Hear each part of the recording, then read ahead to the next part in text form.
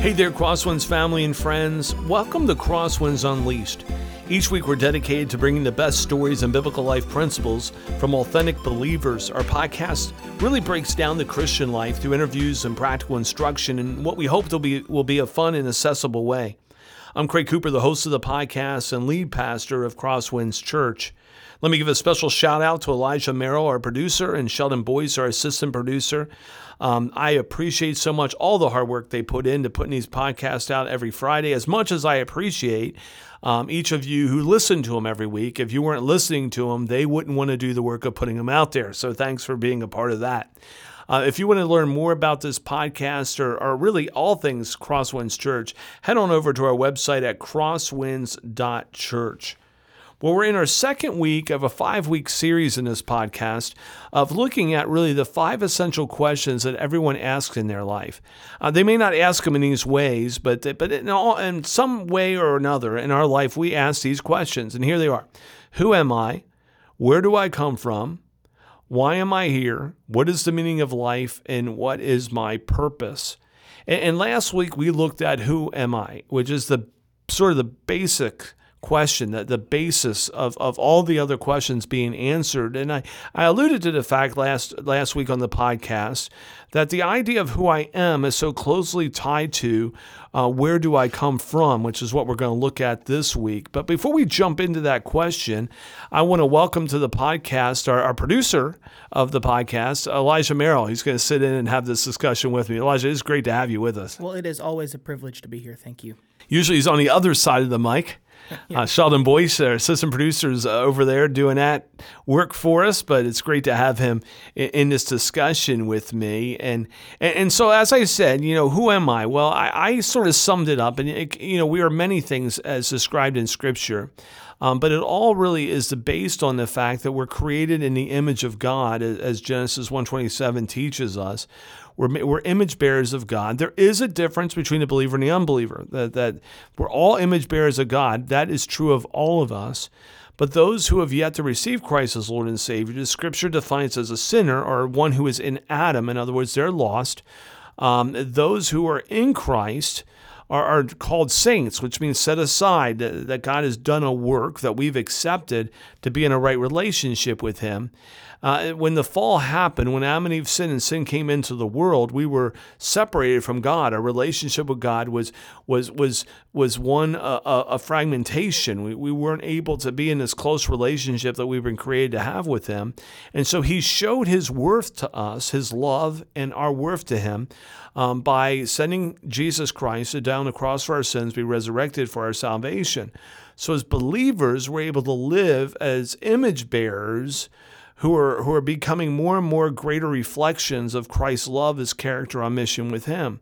That's what separates all of humanity. There's only really 2 groups in humanity, those who are in Christ and those who are not.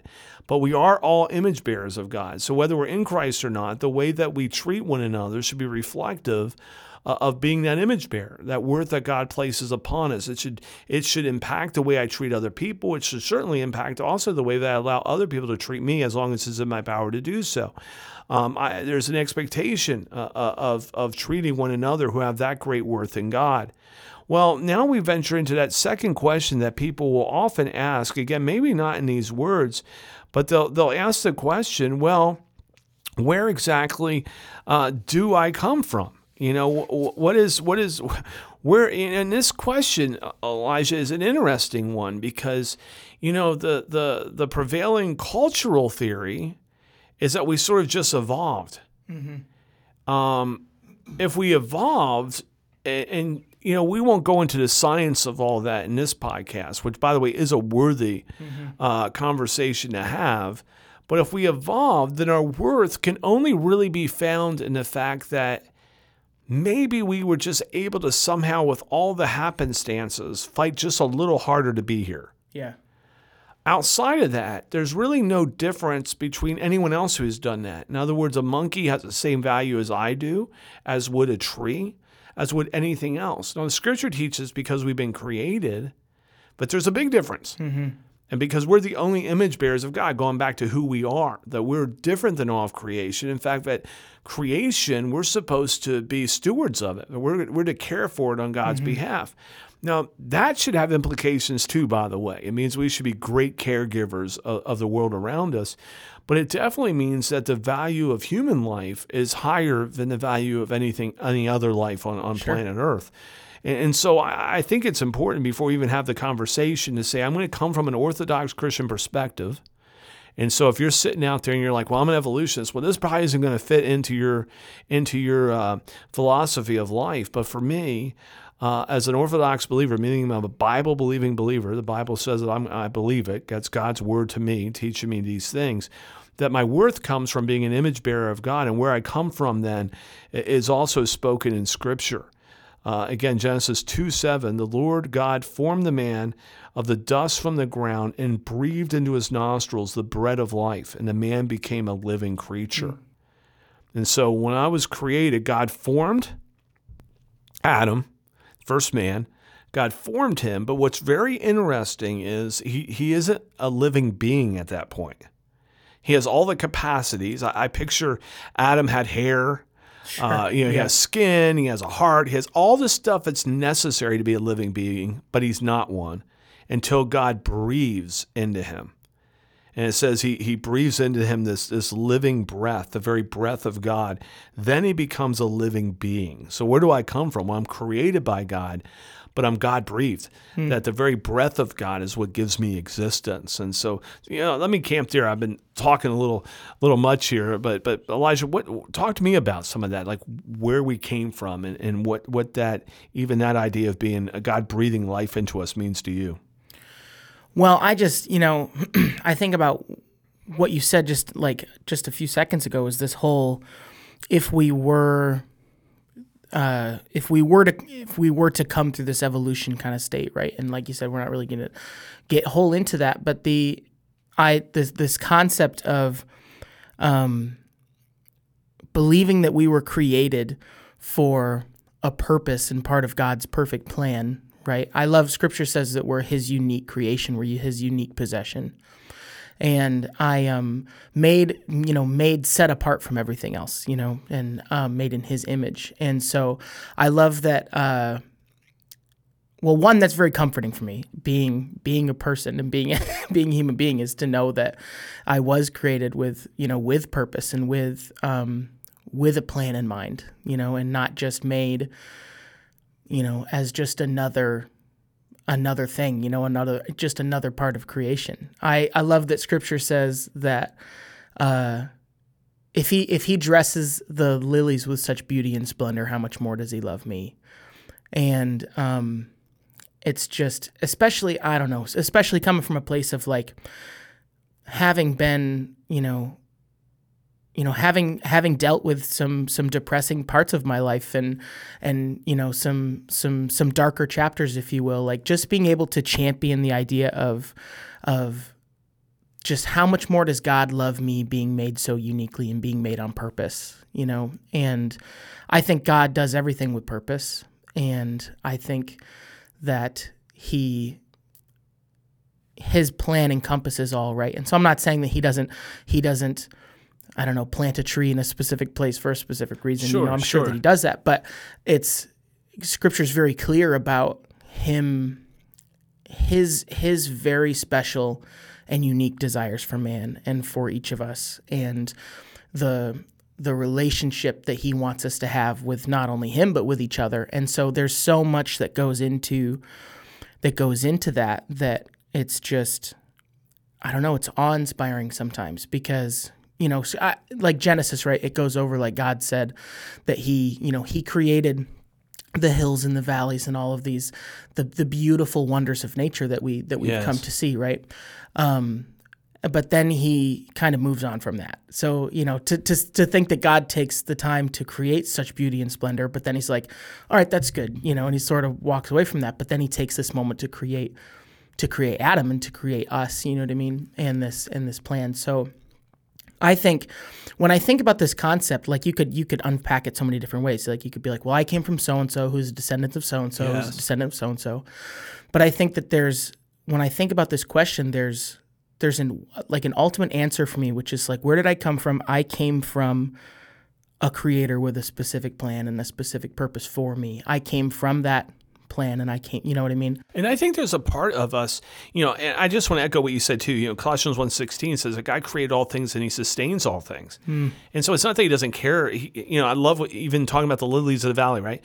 And the birds of the air in that same verse. He says, no, he cares about these things, but how much more does he care about you? Yeah. And so it's right that God creates and he loves what he's created, but we've been set, to use the word imago Dei, which means, we're literally the image bearers of God, that he created us with that purpose, that worth, right? But when we look at that, it just this understanding of just, I love it. You say, I'm from this person, talk about lineage or pedigree, right? Yeah. And just as you were saying that, my mind was thinking of people who believe in reincarnation. I've never found someone who said, man, I was reincarnated from a nobody. They're all everybody's reincarnated from Caesar or Alexander the Great or Cleopatra. It's always great people there. And I think, to be honest with you, as I look at that, and I'm not making fun of that, I'm saying I think that proves in one way that all of us know, because that's that piece of God the scripture says it's in each and every one of us. All of us know we were created in our pedigree with a piece of greatness. Now, I don't mean I'm great. It doesn't mean that I'm better than anybody else, because we all have that same piece in us, right? So I can't say, well, Elijah, my pedigree is better than yours. Because what I'm saying is when you go all the way back, the only thing that really matters is we were created by God. The life-giving breath of God himself was breathed into us. And so it's not a big deal, even if a relative far back was Alexander the Great or whatever, any great name you want to be. So even if you don't believe in reincarnation, sometimes we'll put together these huge historical documents. And I love this. I love that all that stuff. So I'm not, but to say, okay, where did I come from? But if you're finding value in that, put that aside for a little bit. Go to the scripture and realize where you really came from is much greater than anyone you're going to have on that list. It all goes back to God, which is a big deal. It makes a big implication on the way we live our life. I mean, it would have to, right? If you really believe that. If you really believe that I'm made in the image of God, that's the question we looked at last week, who I am. Where did I come from? That God created me. And I love how you keep saying with a purpose. Yeah. He purposely did so. And when you were saying, I don't know why, my mind goes crazy places, but I was just thinking of a little kid with Play-Doh. You're like, oh, what's that? And you can tell they're making it up. Like when that's a bird. They didn't know what they were doing. But once you ask, they're like, oh, now I have to pick something. Yeah. God wasn't like toying around with his Play-Doh set. He purposely made all that exists and sustains it to this day, holds it together. The scripture says if God were to remove his hands, all that exists would cease to exist, including us. And so he sustains us. He's still intimately involved with his creation. And that should just blow our minds. Yeah. I was thinking of just this idea of breath, and I was doing some study in this, and there's a word in the Hebrew that speaks of breath, and it's the same word for spirit in other parts of Scripture, and just this intentional idea throughout the Old Testament, and yet it carries over into the New Testament as well. But this idea of the breath of God, this life-giving breath, and that's a different word in that verse than the word I'm thinking about in the Hebrew. But the concept is illustrated within the way it's written within that verse. Is that the spirit, this essence of God is placed within us to be able to not just live our own life, so to speak, but to live in relationship with Him. And also in relationship with one another. And that's the cool part about when we realize where we came from. We're children of God. I like to say we're beloved children of God. But also the reality that, the scripture says we're a royal priesthood, a holy nation. I often joke because, I'll say to the church family, when you come to Christ, you're no longer identified as a sinner. You're not identified by your sin. You're a saint, which means you're identified by Christ. But more than that, you're not just a saint. You're a royal priest. You know, you're literally a part of a, you know, you're a part of a royal family. And I mean, it'd be weird because you can't walk around like saying, hey, call me king whatever, or prince whatever, or saint whatever, because what's true of me is also true of you. And it's true of the next person and true of the next person. That's what we've been created to be. And yet, unfortunately, because of individuals who haven't found that truth or haven't surrendered to that truth, they seek that type of affirmation in all the wrong places. Yeah. You know, what do you think about the fact of just that breath, that very Spirit of God, you know, being a part of His creation still today? In other words, He didn't just create us. Some believe that, right? Mm-hmm. He created us and said, "I'll see you at the other end of history." Yeah. But the Scripture is very clear that He sustains us, and that as believers, His very Spirit lives within us, which is a reflection of that very Spirit breath given to the first man that gave life, right? And it says He created him in the previous chapter to that. He created them, man and woman. So He created all of us with this God spark, if you will. And I watch the way I say that because some people have taken that into New Age territory, other ways of looking at that. But what I mean is that the very essence of life was given to us by God Himself and has continued to be sustained by Him. He's that intimately involved in His creation, you and I and everyone else. Yeah. What is that? Yeah, you know, the language you're using, it brings me back to it's a super popular worship song we play a lot here at Crosswinds called "Great Are You, Lord." You know, and it's such a proclamation of a worship song to be able to proclaim, you know, you're literally singing to the Lord. You're saying, it is your breath in my lungs. And I love the line, and so we pour out our praise, and we pour out our praise to you and to you alone and to you only. And I don't know, that it's very timely because this concept has been like really heavy on my heart lately of like, okay, I'm at this place in my life where I'm so, I don't know, even just at the beginning of this year, feeling close to the Lord and feeling, you know, just on fire for what I think He has in store for me and for my family this year. And so, you know, just sort of on fire for that. But this concept I've been thinking about and what you're talking about is just this literal Spirit and the essence of God, you know, in me, and that's why I have life, and that's why I have breath, and not only that, but that's why I have dreams and I have desires and I have a passion for things that I do and stuff, and all of that comes from God, right? And you know, I think for, you know, just for me personally, like I'm on this sort of journey this year of diving into some more pastoral work and some schooling and everything and stuff. And God's really opened my eyes to this being a passion in my life. And just this concept of using gifts that He's given me to be able to worship Him and to help usher, you know, my brothers and sisters and my family in Christ into His presence even more, you know, and to put the glory of God on display. And I think about why, you know, so like I love music, right? Yeah. And why don't I get nearly like even 10% of the enjoyment and the passion out of like playing whatever music, right? Like I could sit down and I could pick up my guitar and I could play the next cool Lumineer song, you know what I mean? I don't have that skill necessarily, but I could sit down and try, right? And it's fun, but I'm just not getting as much out of it, you know what I mean? And for whatever reason, I could sit down and then, you know, just dive into some worship songs and stuff, and there's a passion there and there's a fire there. And I think it's because I'm using those things that God's given me to glorify Him and to lift Him up. Yeah, and there's a relational connection, you know, and for those of us as believers, I think sometimes, you know, those who are yet to receive Christ as Lord and Savior, they look at us as believers when we're singing in worship. And, you know, we're to worship with our lives, and that's why. It's not just singing. Sure, and thank God for those of us who don't have such a great voice. But, you know, it's a lifestyle thing. But those songs, you know, even though I'm not leading worship, that's not my gift, I love listening to those songs. I love singing those songs, especially in my car when no one else is hearing me, and or when I'm at home, and playing it.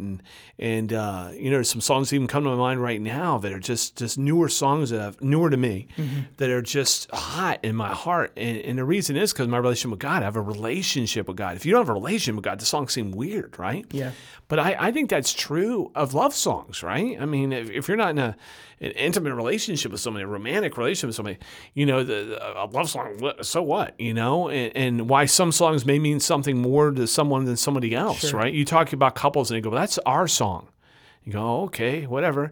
But then if you have your song with somebody, well, that song has power to it because there's relationship. And to think that God has relationship with us. He wants relationship with us. The reality is, and we talked about this last week when Betty and I were talking through Who Am I? The reality that, when sin entered the world, we had a separate relationship from God, and God was not okay with that. He didn't say, you broke the relationship, like many of us in relationships. You broke the relationship. That's on you. I don't want this anymore. No, God does the contrary thing. He says, I love you so much that I'm going to die to make that relationship right again, that you through Christ can be in a right relationship with me. And I think that's why us as believers, you're right, that there'll be a song. This past weekend, there was a song one of the ladies on the worship team was leading out, and I joked with her afterwards. I said, thank you so much for using your gifts today. I said, but you almost got yourself in trouble. And she said, oh, really? Why? I said, because I had so many tears in my eyes and I was ready to follow up and come up on the stage to preach. And I thought, I can't read anything right now. I'm an emotional, I wouldn't say mess, but I'm emotional. Like the words just hit me. And why? Because the words were talking about God's profound love for me. And to think, wow, the creator of the universe cares. He cares. And he gives us this opportunity to walk with him. And that's tied into who I am. I'm an image bearer of his. It's tied into being his beloved child. But it's so tied into the whole creation story. Where do I come from? I come from him. He created me, like you said, with a purpose. And we're going to talk a little more about that purpose in the upcoming episodes as we tackle the next few questions. But spoiler alert, our purpose is to be in relationship with him. It's to know him and make him known. And that's a game changer in the way we live our life, and the way that we see ourselves, and the way that we see other people, and the way that the things we pursue, how we pursue them, why we pursue them, all ties into all of that. And so I get it when you're talking about the difference in, playing one song over another, or being a part of one thing over another, or how it impacts our relationships. I mean, to think that the breath of God is what gives us real life is unbelievable. I don't know how to really best describe this, but I think about, these moments in our lives when we're using this literal breath and spirit and life and passion that he's given us to glorify him. And whether that's, and I just use the singing worship as an example, right? But whether that's, acts of service or something that you're doing, there's an element of unity there that comes from using that God-given breath and spirit and life to turn back and glorify him. Yes. There's just this element of it working together, you know what I mean? And I think God has used finding some of those passions in my life as maybe unlocking them as passions in my life. So like good. Finding something that I enjoy to do, that I'm then using that to glorify God, and all of a sudden there's new life in it, and there's new passion.